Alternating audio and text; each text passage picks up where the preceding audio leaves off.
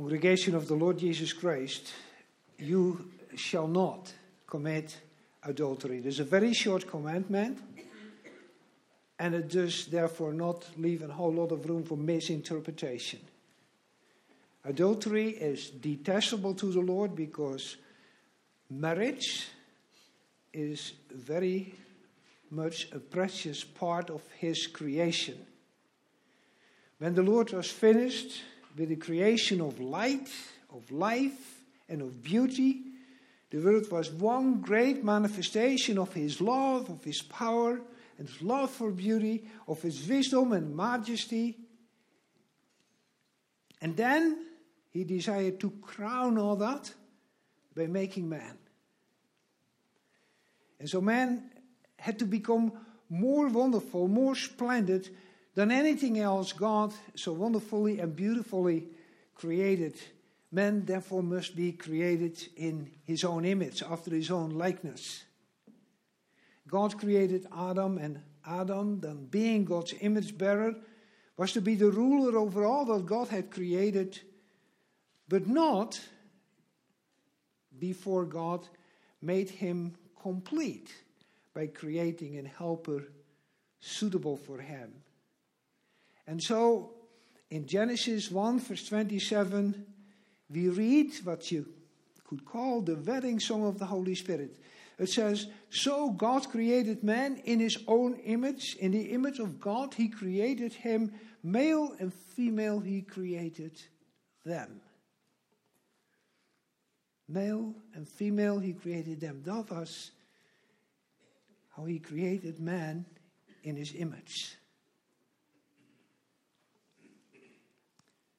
Marriage is therefore so very special. And it is therefore that it is attacked by Satan more than anything else. I don't think it is necessary to start listing in what all perverse ways marriage is under attack in our society. You are reading the newspapers too, you're listening to the radio and you're watching TV, and so you know, it's terrible. And it is not superstitious at all to see behind it all Satan working hard. He always has been, and he always will continue to attack anything that is holy, and especially anything that has to do with the image of God. Satan works hard to destroy the bride of Christ, the church. Hard he works to destroy what's supposed to be a visible example of the relationship between Christ and His church. Satan is against a good marriage.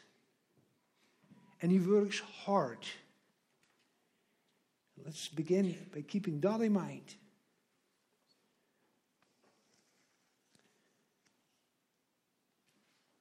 Well, it's true, we should understand this commandment against adultery in such a way that it covers as a heading a whole category of related sins. And that therefore also covers, like our catechism just said, all unchastity. That's why we read in Ephesians 5 verse 3, but among you there must not even be a hint of sexual immorality. Among you, that is among the church of the Lord Jesus Christ, there must not be a hint of sexual immorality, because sexual immorality will ultimately destroy not only marriage, everything.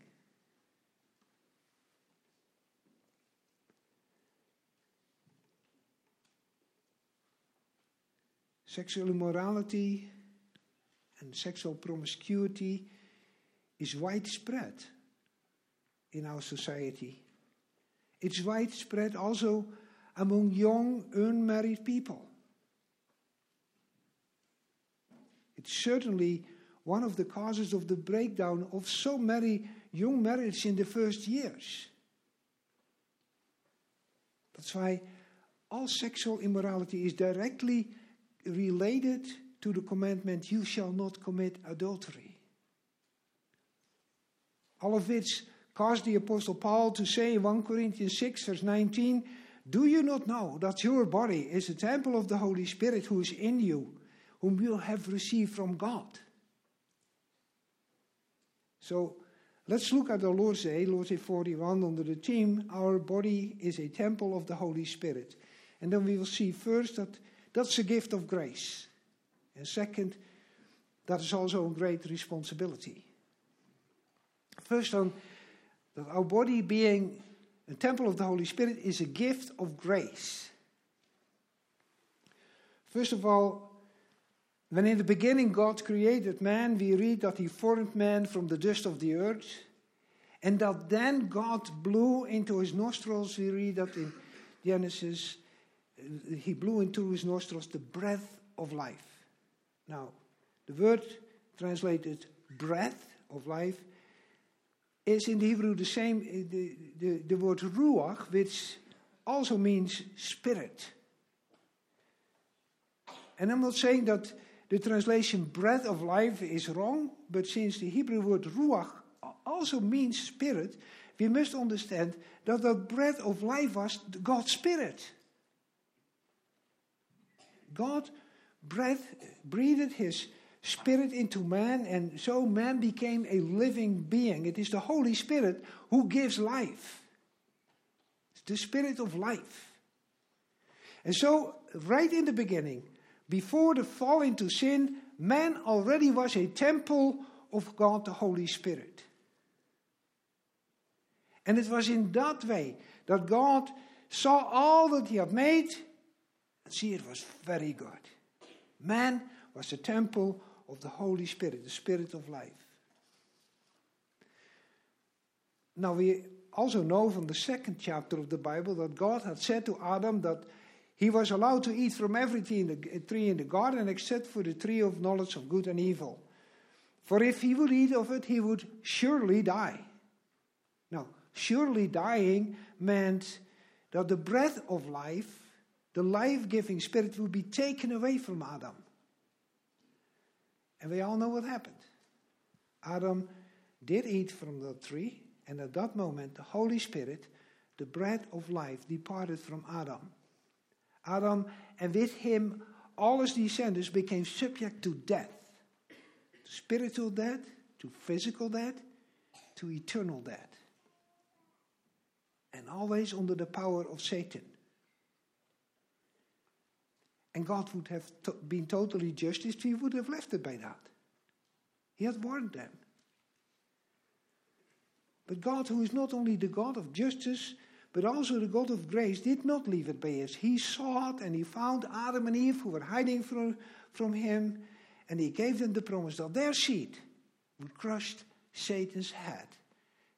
Satan then already could not stand it, that man was a temple of God, the Holy Spirit. He needed to separate that. And for a time, he succeeded.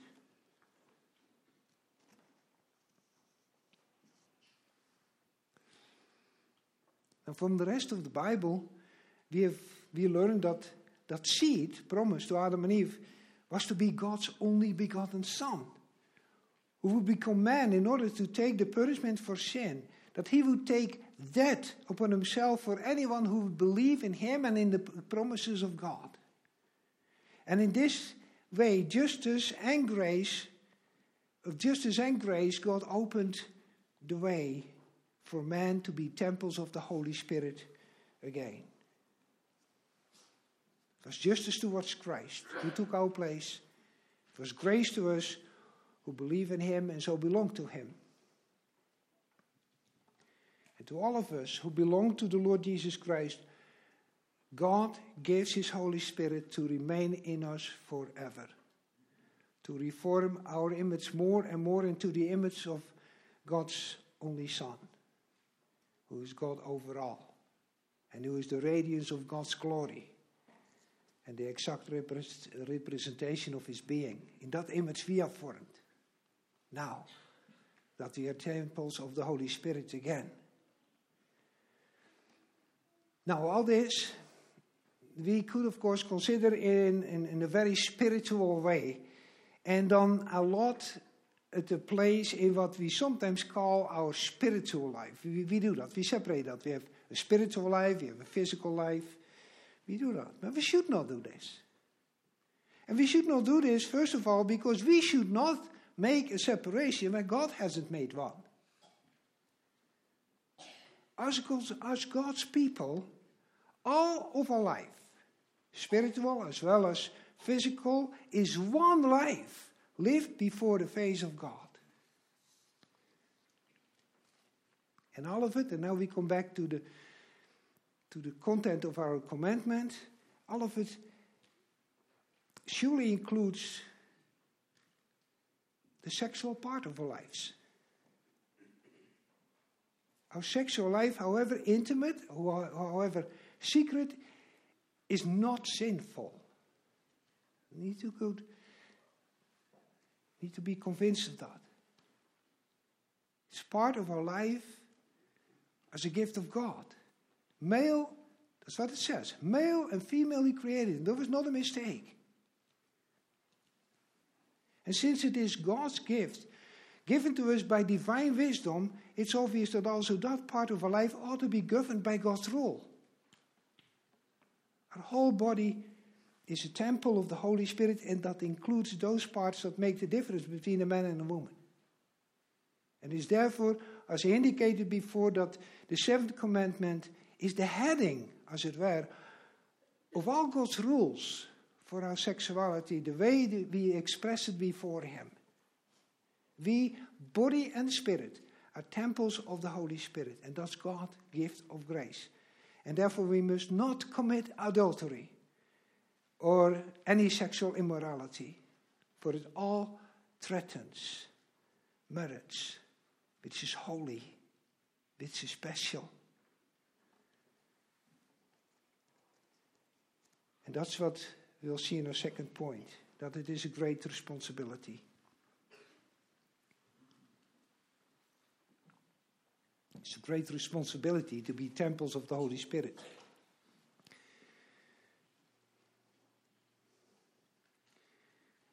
Well, we are appalled when we see all the sexual perversion that takes place in the world. It's part of the reason why this world is under God's judgment and condemnation, under God's curse. As a matter of fact, reading Romans 1, beginning at verse 18, we learn that it is actually, all the sexual immorality in our world is God's judgment already. God is giving them over to that. That's part of the judgment. Beginning.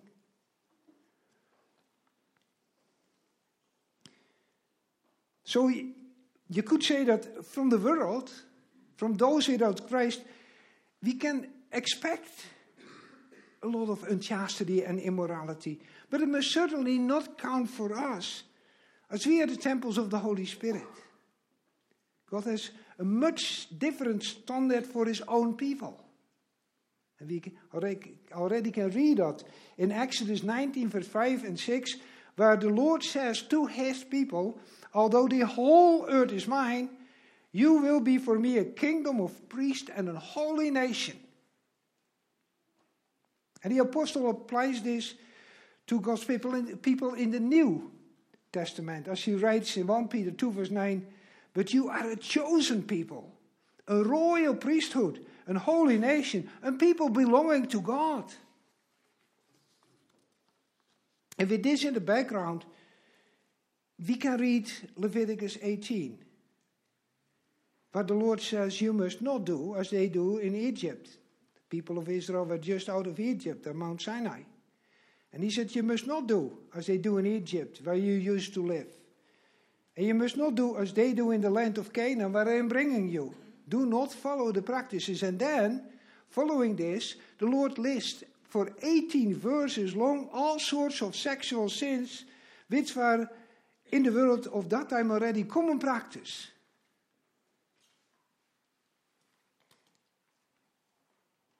You must not do so, He said, because you are people holy unto me. A different standard. The Lord, for His people, they are special to Him. That's what the Apostle Paul so clearly says in the New Testament. Among you there should not be even a hint of immorality. And I should read that again. Among you there should not even be a hint of sexual immorality. From his people, the Lord requires holiness also in that sexual part of our life. Especially so, I would say. And since the commandment itself addresses adultery, which takes place only when a married person is involved, we'll pay some attention first to those who are married. The Lord requires holiness also between married couples. And such holiness finds its expression in the way we read it in Ephesians 6, that a man loves his wife as the Lord loves his church, that the church submits to the Lord as a woman submits to her husband. But so what does it all mean in our intimate life together? It means that married couples, for their intimate life, remember that they are temples of the Holy Spirit. The intimacy is a marriage gift of God. But such intimacy is not supposed to be as it is with those without God the Holy Spirit. It must not be consuming, but upbuilding. It must not be crude, but tender. Not degrading, but respectful. Not selfish, but serving and caring. It must be serving the greater goal of unity.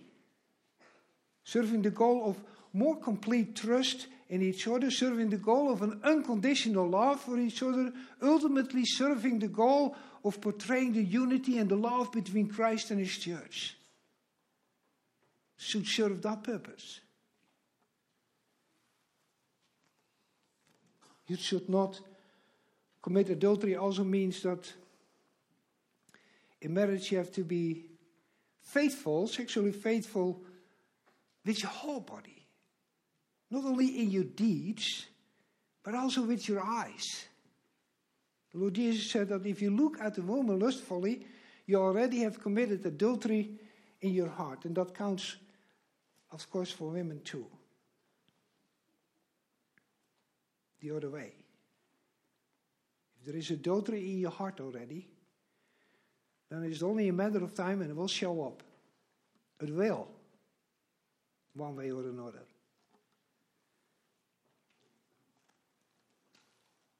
Because of TV and even more, the computer, looking at other women or men, this form of adultery, pornography, has become a huge problem among many Christian couples. It's way bigger, the problem, than you think. What a world of tears are being shed by men and women who feel betrayed in this way.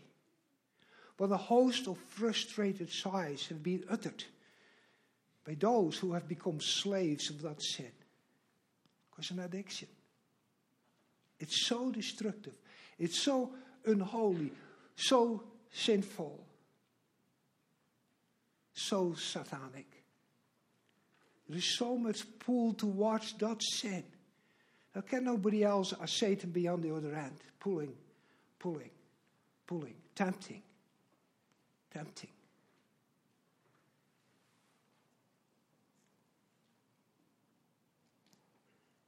If anyone here struggles with this sin and its addiction, please seek help. Don't be too proud. You're in trouble. You're in great, deep trouble. Seek help. Find ways not to be alone with your computer. And whatever you do, do not continue, for it is a certain path toward the destruction of yourself and of everyone and everything that's dear to you. It's an affront against God, whom you love.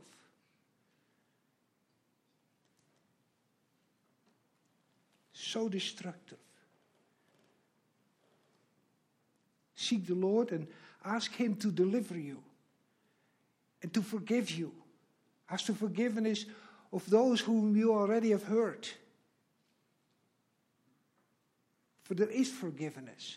Your sins are not too grave, not too immoral to be forgiven. Also for the sin of adultery, there is much forgiveness for those who repent.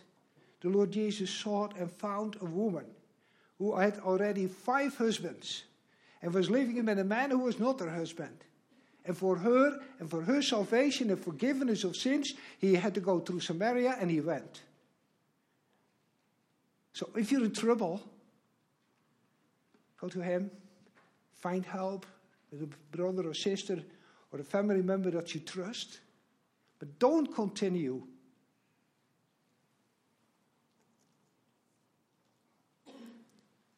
destroys your marriage. Thou shalt not commit adultery. Now for adults who are not married, being a temple of the Holy Spirit means that you must remain without sexual intimacy. It's not easy. Especially not in a time when dating services offer so discreet and so tempting assistance to join you to a world lost in lust and fornication. Nobody is going to know about it. It's all discreet. God knows. Can't hide anything for him. And even without those dating services, staying pure when you're single and an adult is not easy. The Lord said once, it is not good for man to be alone. Well, it counts for women too. It is not good for women to be alone either. And some men and some women have received that singleness as a gift of the Lord in order to serve him in a special way. But many others have not. And that singleness means loneliness, the cross which you have to carry as they follow Christ. But you too are a temple of the Holy Spirit, and the Lord loves you, and he will provide for you. Stay close to him. He will help to keep yourself pure. He is able to fill any and every empty place. And the Holy Spirit who's within you will one day present you without spot or wrinkle before your bridegroom, Lord Jesus Christ, who bought you with his blood. Young people, listen. If it is any, then it is you who Satan wants to convince that nothing really is bad. Nothing really is immoral. If any of you would go to a public school, you will find out that keeping yourself pure is nerdy, and is weird. It's not cool. You live in a world, young people, in where being intimate with whoever you feel like is considered normal and cool. Where an evening out is just closed off by having sex. Just name it by the name, but so you know what I'm talking about. That's normal. And if you would say that you don't want that, they think you're weird.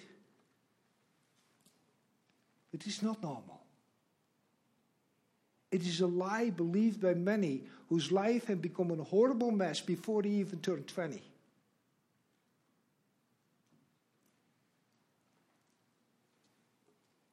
It's the reason why so many young people go into a marriage with a perverted and a besmirched picture in their heart of what marriage is all about and what sex is all about. And then they break up within 1 or 2 years because it is not what they thought it was. You young brothers and sisters are the temples of the Holy Spirit, and it is by grace that you are that. It is a grace for which you, Lord and Savior, died. It is your great responsibility before the Lord to keep yourselves pure, to surround yourselves with friends who have the same goal. And also to be a light to those who are in the darkness of immorality. You just need to fear sexual immorality as something that is fired off at you by Satan in order to destroy the rest of your life. Satan designed it that way. He made it for that purpose.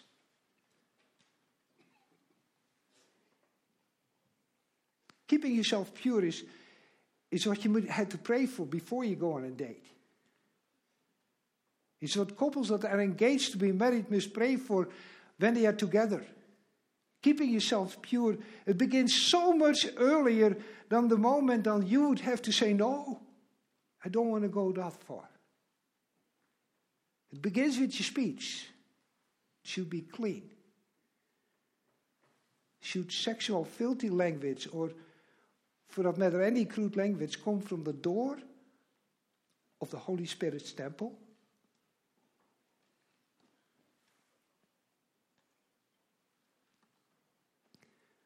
Winning people's respect for your Christian morals begins right with your speech. And yes, I know you probably roll your eyes, but the way you dress. And it counts for the boys as well as for girls. The way you dress should never be, whatever it is, it should never be an invitation for anyone to start fantasizing of what you really look like.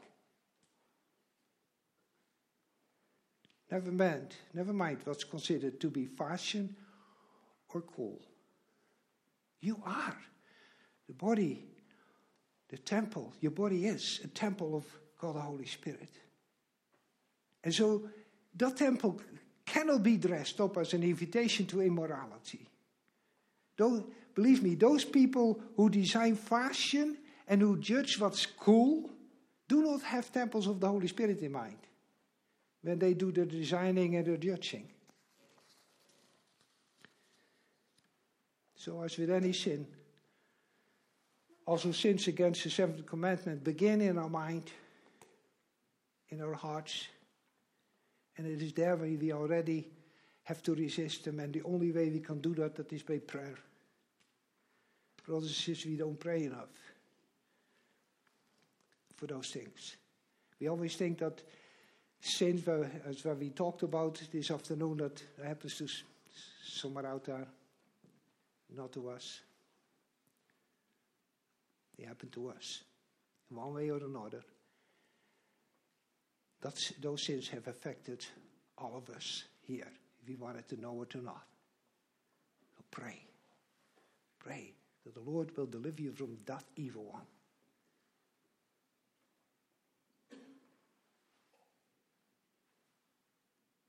A life that is lived in thankfulness to the Lord our God is a life that strives to be pure. But why? Because He has chosen us. You. He has chosen you to be temples of the Holy Spirit. He has chosen you to be His special people upon He wants to pour out grace upon grace. Brothers and sisters, you are a chosen people. You are a royal priesthood. You are a holy nation, a people belonging to God, so that you may declare the praises of Him who called you out of the darkness into His wonderful light. And therefore you strive, and you ask the Lord to give you the strength to live lives in which there is not even a hint of immorality, but in which it may be evident that you are temples of God the Holy Spirit. Amen.